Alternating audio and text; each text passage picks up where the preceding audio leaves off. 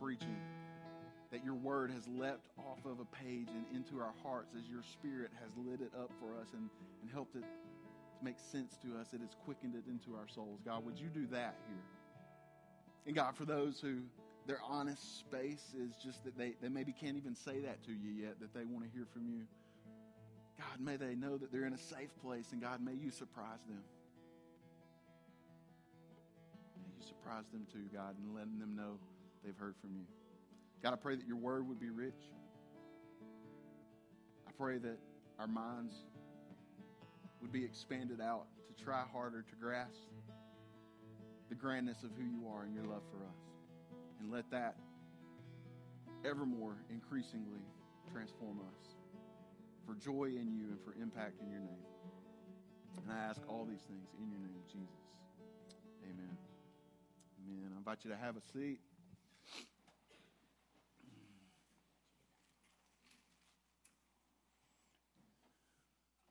If you have a copy of the scriptures, you turn to Ephesians chapter 3, or on your device or whatever it may be. We'll have it for you on the screen as well, but we'll look today at the latter half of Ephesians chapter 3. And I am realizing now that I didn't have my Bible marked there, so you bear with me. We will get there. All right, Ephesians chapter 3. As you're turning there, share with you that in recent weeks, probably 2-3 weeks ago, maybe because of this series, I'm not sure why, but a moment that had kind of captured my attention several years back, 7 or 8 years ago from Hollywood, grabbed my attention again. And I went out online and found the video and watched it again. And it probably made me laugh a little bit just because I thought it was funny, but it also is a moment that garnered my attention and my appreciation because of the big picture message that was made. It was when an actor who I don't have a particular fandom for or against, but actor Jim Carrey was at the Golden Globe Awards several years back, and he was there in this moment at least, not to receive an award. He was there to present the nominees, which, as I think about it now, seems a little awkward that somebody would come forward just to tell you who the nominees are, and it's even more awkward that before he comes forward, a voice out of the sky over a loudspeaker tells you who he is that's coming to present. So that voice presents the presenter, then the presenter comes and tells you who the people are, and the voice that came out of the sky through the speaker as he walked up to present, it said, "Now welcome 2-time Golden Globe Award winner Jim Carrey." And everybody clapped, and he walked up to the mic, and I have no idea if he knew that's what they would say and this was all planned or if it was just unscripted. But either way, I love where he took our minds and hearts. He waited on the applause to stop, and he said, "It's good to be here.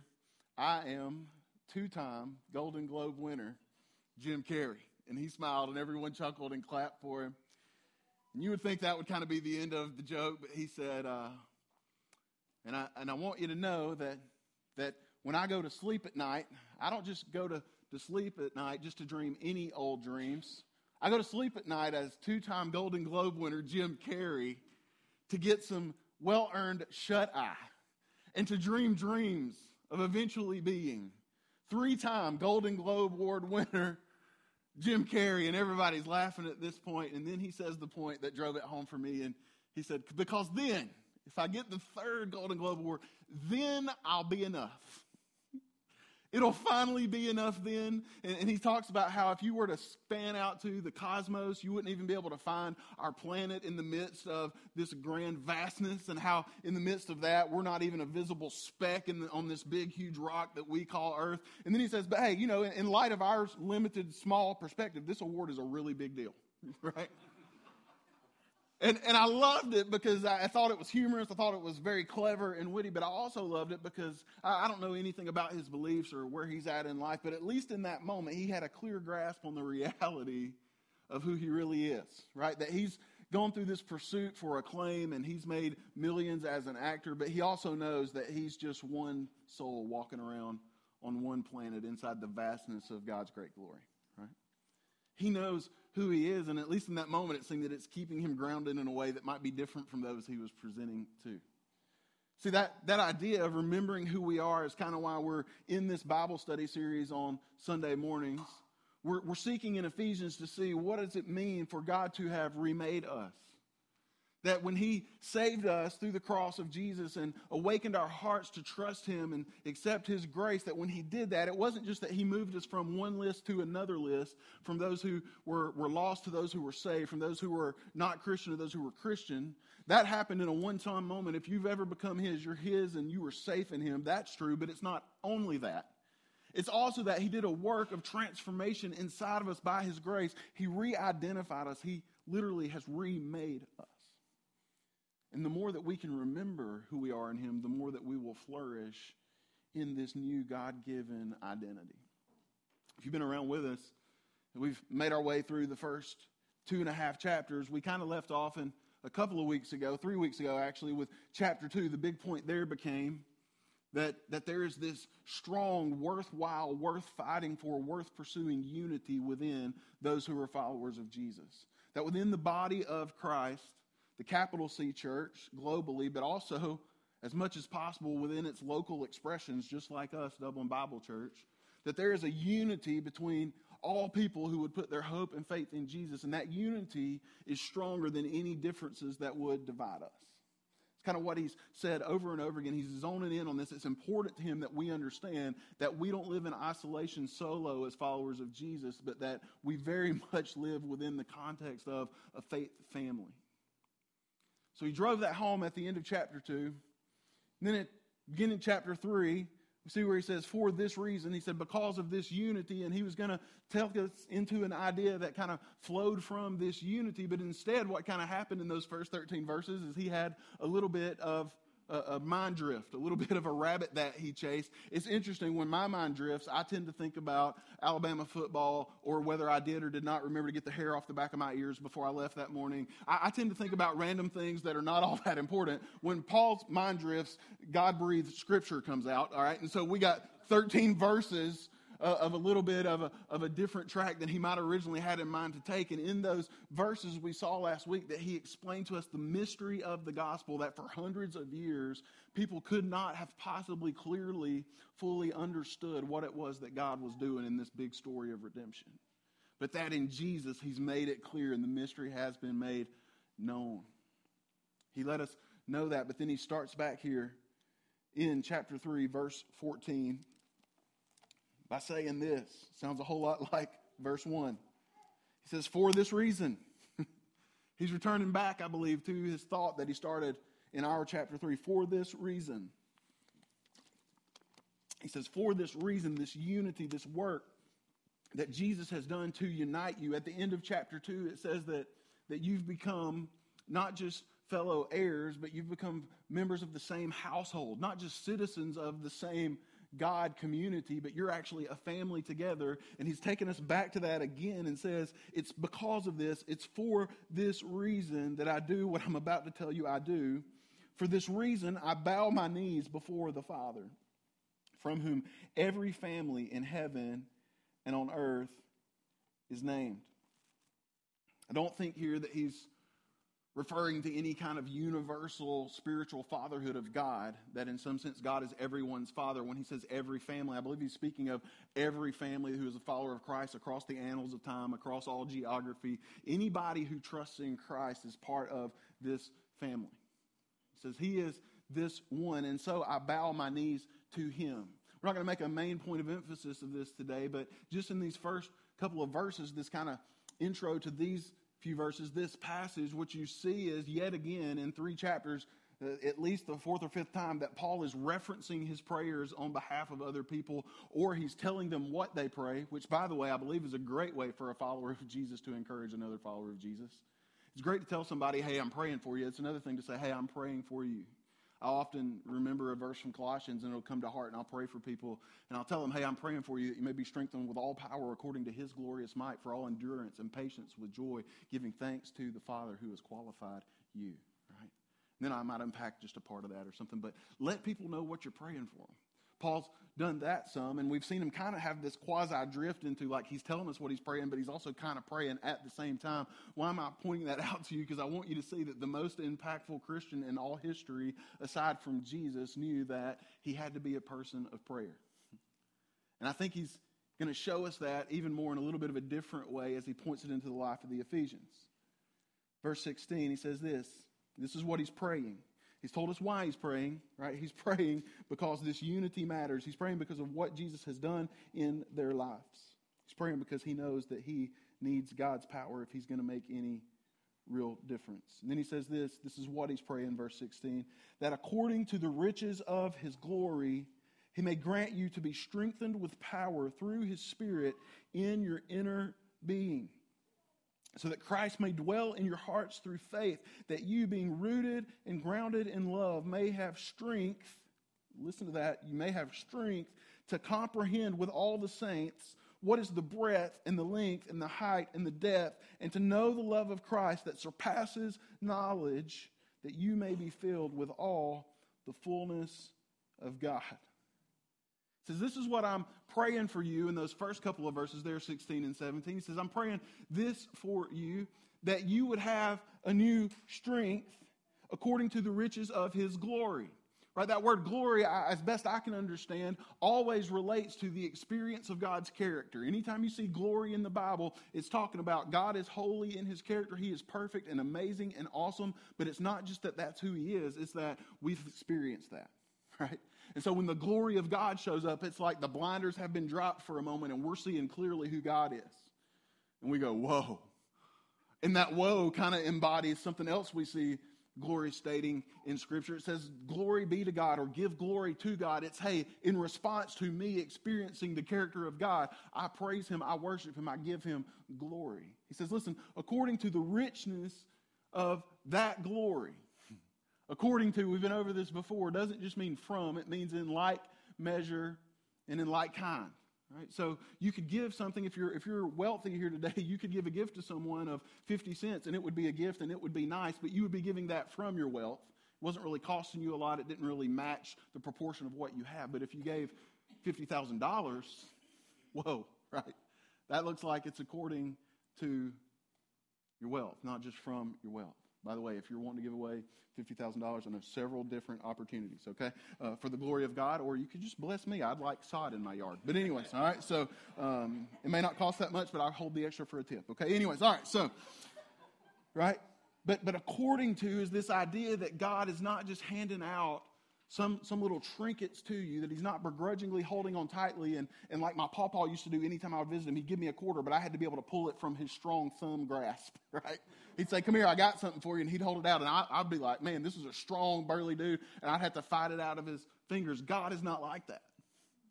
Because God is going to bless you, and it's my prayer that he blesses you richly according to the riches of his glory. What's he going to bless us with in this grand measure, in this grand way? With strength. He's going to bless you, says Paul. I'm praying for him to bless you with strength, with the power of his Spirit in your inner being. Listen, if you hear nothing else today, hear this, because I've told you several weeks in a row now that Ephesians is kind of the whole first half is about this is who God made you, and the whole second half is about this is how you live as who God made you. And we're about to shift gears into that second half of here's some practical, here's how you live it out. But understand this first, and I love how God did this and put this place first. Paul is making it dangerously clear for us. Don't walk into ignorance and think that you have the capability and capacity and strength to live a faithful life to God in and of yourself, because you don't. He says, look at my life. What have I been doing? I've been striving hard for the gospel, yes, but what do you see me doing often and telling you that I'm doing? And I'm writing it down for you now. I'm praying. Because I realize that I'm in need of a strength outside of myself if I'm going to make any kind of real lasting change that matters for eternity. It's not going to come just from me. I need to seek a strength outside myself. And then he tells them, he turns it around to them and says, listen, my prayer for you is that you would experience a grand strength outside of yourself. Listen, if you get nothing else, hear this today. Big impact follows determined dependence. You want to have a big impact for the glory of God in your world, and big impact might be lots and lots of people meet Jesus through your life, or big impact might be one person gets to meet Jesus through your life because you invest the time to care about them individually, personally, in a way no one else ever would, or maybe even ever could. You want to have a big impact for the glory of God. You want your life to have eternal purpose and meaning for his glory. Grab this. Big impact follows determined dependence. You have to live as a person who knows I have to not just knowingly with my mind, but functionally with my life depend upon a strength that is not mine. My little man Freeman this week, somehow he's amassed a little bit of money. He's 5 years old and he's got like $40 in an Alabama piggy bank, by the way. The money probably magically grows to championship fruition in that. I don't know how that works, right? But right, he's got this money and he's been driving us nuts this week. He's been lovingly, kindly, hasn't been rude about it, but he's asking us left and right, Dad, take me to the store, take me to the store, Mom, I need the store. Somebody take me to the store, because he wants this new Lightning McQueen Cars toy set that he's just got to have. But here's the thing, he wants it badly and he's got the money in his bank, but he has zero chance of making his way from my house to Walmart. And from Walmart back home. And he has zero chance of doing that safely. Right? He's dependent upon a strength and an ability outside of himself. Listen, don't give up on dreaming big things for the glory of God just because maybe they haven't worked out for you or they haven't panned out the way you would have hoped. Listen, possibly, I just submit this to you, that sometimes our dreams don't go the way that we thought they were for the glory of God. Not all the times, but sometimes, because maybe we were trying to do our dreams for his glory in our strength. And when it's our strength, it will also be our glory. Right? Dependence upon God. He's not giving us specific live this way, don't live this ways yet. But I think he's laying a baseline. He's laying kind of this soil for these directives he's going to give us in the next 3 chapters to grow up in. And he's saying, listen, I'm going to tell you some stuff to do and not do. But before we get that far, you got to have a heart that knows that you depend, as much as you do for your sleep at night and your every breath, we just sang, you depend on God. Embrace that dependence, and what you'll find is not a shaming or a begrudgingly giving God. You'll find a God who is glad to give to you, and you'll find huge power and capability through your life that you don't have in and of yourself. It says, I'm praying that you'll have this strength by the power of his Spirit in your inner being. And then he says this in verse 17, why? Why do we need this strength? What do we need the strength to see specifically? So that Christ may dwell in your hearts through faith. So that Christ might dwell in your hearts through faith. And this could be confusing, so I want to make sure we hear this accurately with a helpful and healthy theological approach, right? What Paul is praying for these people is not that they would become believers in Jesus, right? When you have the Spirit of God in your life, you either have it or you don't. When you become a follower, the Spirit is present in you. We've already seen that in the book of Ephesians. He's not saying, I'm asking that the Spirit would take residence in you so that Christ could live in you. He's saying, listen, I believe what he's pointing out here is Christ is there, but I'm praying that he dwell in you. And that word dwell has a specific emphasis here in the original language that is not just be present, but it is be at home. Right? You can be in a place and not be at home there. You can be in a place and people can be as welcoming to you as they can possibly be, and you can still not feel at home there. When my mom comes to visit, it's always hilarious to me. They're here for like 2 days, and they literally have the whole back half of a Honda Pilot SUV packed full of stuff. We need a guest room for my parents and a guest room for the stuff that she brings, right? It's like she just likes it how she likes it, and we always tease her about this and we laugh. But what's interesting is anytime there are times she's at my house, I have to borrow stuff from her. She's got stuff I don't have, right? But she's always got her stuff with her, right?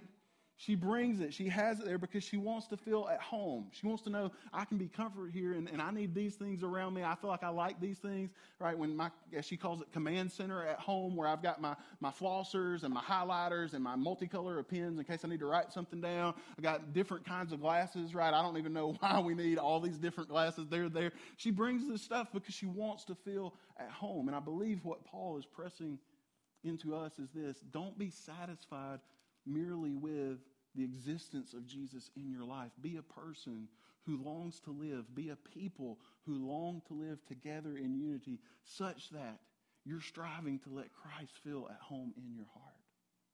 Now listen, be really careful with this. I'm not sure that our striving actually changes the ability or anything that Jesus is or isn't going to do. I don't know about that, right? I don't think that he's limited by us, but the approach is ours to say, hey, if I can alter this in my life, if I can alter this in my attention, if I can alter this in my decisions, and it would help it to be a place where I would imagine Christ would feel more at home, then that's what I want my life to be.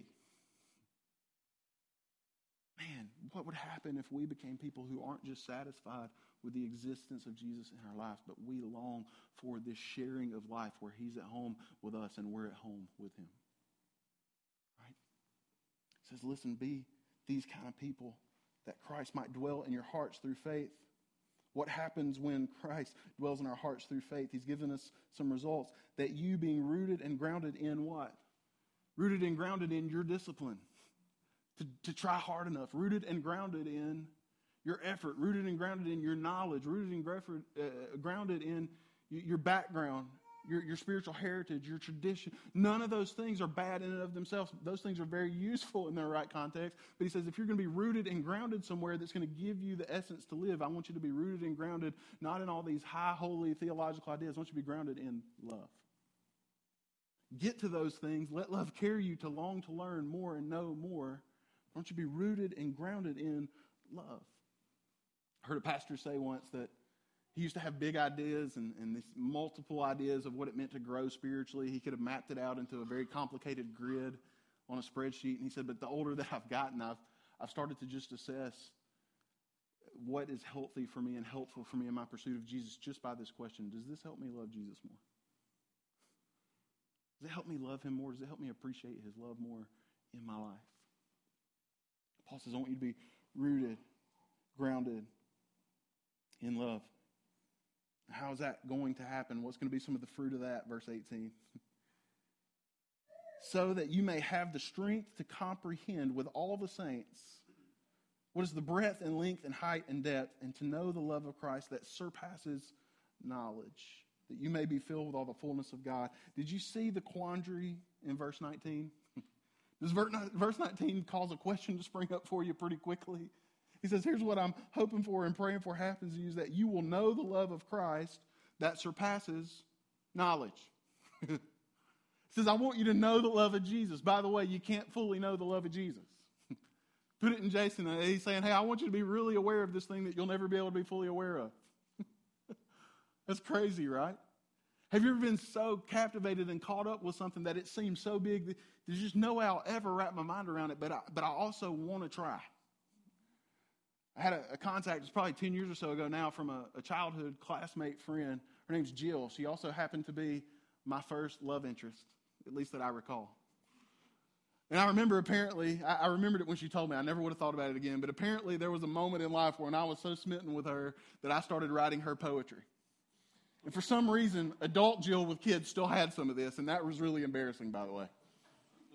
But she messaged me on Facebook and she said, Scott, her husband, Scott and I have been laughing all afternoon because we found some of this poetry. And in some of this poetry, all right, as I'm trying to tell her how much she means to me and how much just this idea of Jill and loving her and her love for me would just change my life forever, I said some really weird things, y'all.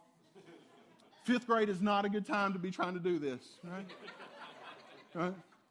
At one point, my favorite line was, more than Andy Griffith likes Barney Fife. Y'all ain't even heard the punch yet. You get ready. More than Andy Griffith likes Barney Fife, I like you and your love melts over me like butter over a warm knife. Right? That's what I said. Right? Right? She said that to adult Jason and I was like, man, that is embarrassing. Young Jason was like, that's fire right there, baby. Back then I probably thought that's on fleek, right? But anyway. Right, what I want you to see, I want you to see that my little heart pitter-patter, my big emotion was going, I don't know what this glorious being is, and I can't fully explain it, but let me throw some words at it, right? Barney Fife came out.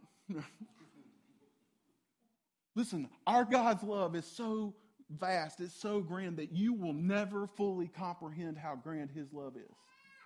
And for those of us who really like to understand how things fit together and how things work, and we're not real comfortable with not being able to put it in its right box and puzzle piece fit it together, that can be hard sometimes. And that might cause us just to kind of accept on a surface level, God loves me infinitely, and I'm so glad he loves me so much. And that might be about it for us, but it's not about it for the Apostle Paul. It's not about it for one who seems to have loved Jesus about as much as anybody I've ever seen, who sacrificed so much of himself and ultimately his life for the glory of Jesus. He goes, I'm not done with understanding the love of God. I don't want you to be done with understanding the love of God. It is vast and big and above all of your comprehension. And yet and still, I'm praying that you know it. I'm praying that you grow increasingly, stretching yourself around what it means, this love of God for you. Don't move past the love of God as if it was something you sang in elementary Sunday school.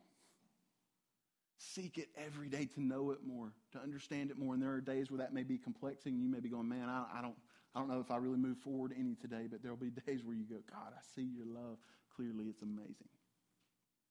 He says, I'm praying for you that you would have a dependence upon a strength outside of yourself, and that as you depend upon God, that his Spirit in you would grant you the ability, the strength of soul, the strength of heart, the strength of mind, to begin to comprehend this love that surpasses full comprehension. Now, quickly, these last couple of verses. What might happen in our lives? What might some of the fruit of this kind of life where we're constantly depending on and understanding and just living in awe of the love of God, what might happen in our lives? Verse 20, Paul says, now to him who is able to do far more abundantly than all that we ask or think, according to the power at work within us, to him be glory in the church and in Christ Jesus throughout all generations, forever and ever. Amen. I want you to see something about God in verse 20. It says that he is capable, that he is able to do, that he has the capacity for more than we are able to even think or ask. Now, I grew up in some faith traditions that encouraged you to just ask it and believe you were going to get it, and I still haven't dunked a basketball. I don't know what's going on. I've done it wrong somehow, I guess, right? I grew up in some of those traditions, and that's not what I'm pushing you towards today, but what I am pushing us toward today is to not in a knee-jerk reaction against the name it and claim it faith, to make our faith small and our requests of God and our dependence upon God little. He goes, you have a God who loves you infinitely, who has the heart of a father, and fathers love to give good gifts to their children. This God is yours, and he is capable of doing more than you can think or ask. So right now, what's the biggest thing you could possibly imagine to ask God for specifically in your life? What's the biggest thing you can think of right now? Like I would ask God for that, but I won't even ask because I don't think God would use me in that way. What's the biggest thing you can think of that he might do through your life? Whatever those things are that just came to your mind and heart, they're not big enough to grasp the capacity of your God. Because nothing we can get to is big enough for his capability and his ability. And it says, listen, this is the God that we want you to be connected to. This is the God that we want you to live in daily, hourly, regular dependence upon. Arrange your life around this God. Right? And he says you'll do that if you focus on his love. And as that happens, the outcome should be the ultimate outcome that we all hope for is that he gets all of the glory. Verse 21. To him be the glory. We talked about glory. To him, right, may it be said that we have seen God at work through our lives. People will be able to go, look at God, right? They will experience the character of God as the people of God are carried out on the mission of God. You know that God has positioned us. I mean, we say this kind of stuff all the time, but I heard it new and fresh in my heart in the last couple of days. I'm hoping you do too. God's plan for bringing the experience of who he is into Dublin, into Lawrence County, is you. It is us. We have that honorable, noble task and opportunity. That people could see us, spend time with us, worship with us, be served by us, be loved by us, be led by us, whatever it may be, that could happen and they could know God and know him deeply and know him intimately through our lives. It says to him be glory in the church. Right? So again, it's not a solo mission. It's a collaborative. It's us together. Do we all have different roles? Yes. But those different roles all fit together for the big purpose and picture of his glory. To him be glory in the church and in Christ through all generations forever and ever. Amen. I'm going to ask the musicians and singers, you guys can go ahead and come up. That word amen at the end of that verse, most literally as I can best understand it, just means so be it. Right? We're saying yes. We're saying, yep, that's what I want to happen. Yes, I agree with that. And so when we pray and we say amen, we're saying, yes, those things I've said to you, God, so be those things. Paul's saying, so be it in your life, that this not just be ideas. This not just be some churchy stuff that you've heard all your life and you could probably spout off from memory. Don't let it just be that, but let it so be in your life that you live as these kind of people, that you would just, some of us today, right, it may not be about some new huge charge up the hill of faith in our life. It may just be about opening ourselves up for the very first time to go, okay, God, I'm going to get beyond practicing just some superficial, surface level religion. I'm really going to try to trust that you're you, that you're a God who cares. Some of us today, it may be a specific thing that God's placing in our hearts. That He's going, hey, look to me and let my love be your security to feel good about stepping into that thing, into that person's life, into that way of serving. What is it in your life? Paul says, amen, so be it. As your pastor, I say from my heart, I'm praying that it would be an amen in our lives. It would be a so be it. We'd be mesmerized by the love of God such that it moves our feet for His glory. If you're here today and you don't know Jesus, there will probably never be a Sunday that I don't say, if you don't know Him, regardless of who thinks you do. If you're here today and you're not sure if you know Him, come find me when we're done. Talk to a friend here or grab somebody that looks familiar. A lot of people here who don't want to coerce you into anything, just want to love you and help you. If you have questions or if we can pray for you. If you can't do any of that, maybe because of time or you just don't have that inside of you yet, you can check on that card that you'd like to speak with a pastor, and Lord willing, we'll get with you this week. But know that there is a God whose high holiness and rich love is right and just to demand our whole lives. And what's crazy is that when we submit our whole lives to Him, we're blessed. It's rich for us. It's better for us if we give everything to Him. If you don't live that life yet, or maybe you're struggling in that life, how is it that God might move you just into your next step of faithfulness? Don't worry about 3 years from now. How is it that God might move you into your next step of following Him in faith? Let's pray. God, I just simply ask, God, that you would let your love be seen by us as what it truly is. God, I don't ask you to make your love something different than what it is. You don't need any work to be done on your care for us, on your affections for us. They are strong and they are all-encompassing and perfect. God, let us see your love as it truly is. Open up our eyes in new ways, God. Next steps for each one of us. Show us what they are by the power of your Spirit dwelling in your people. Would you lead us in what our next steps are?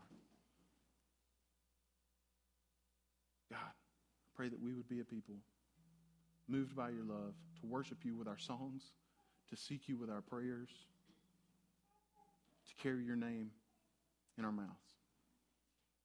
That we would see many rescued from hopelessness through our lives for your glory. We ask it all for your honor, Jesus. Amen. I invite you, you may need to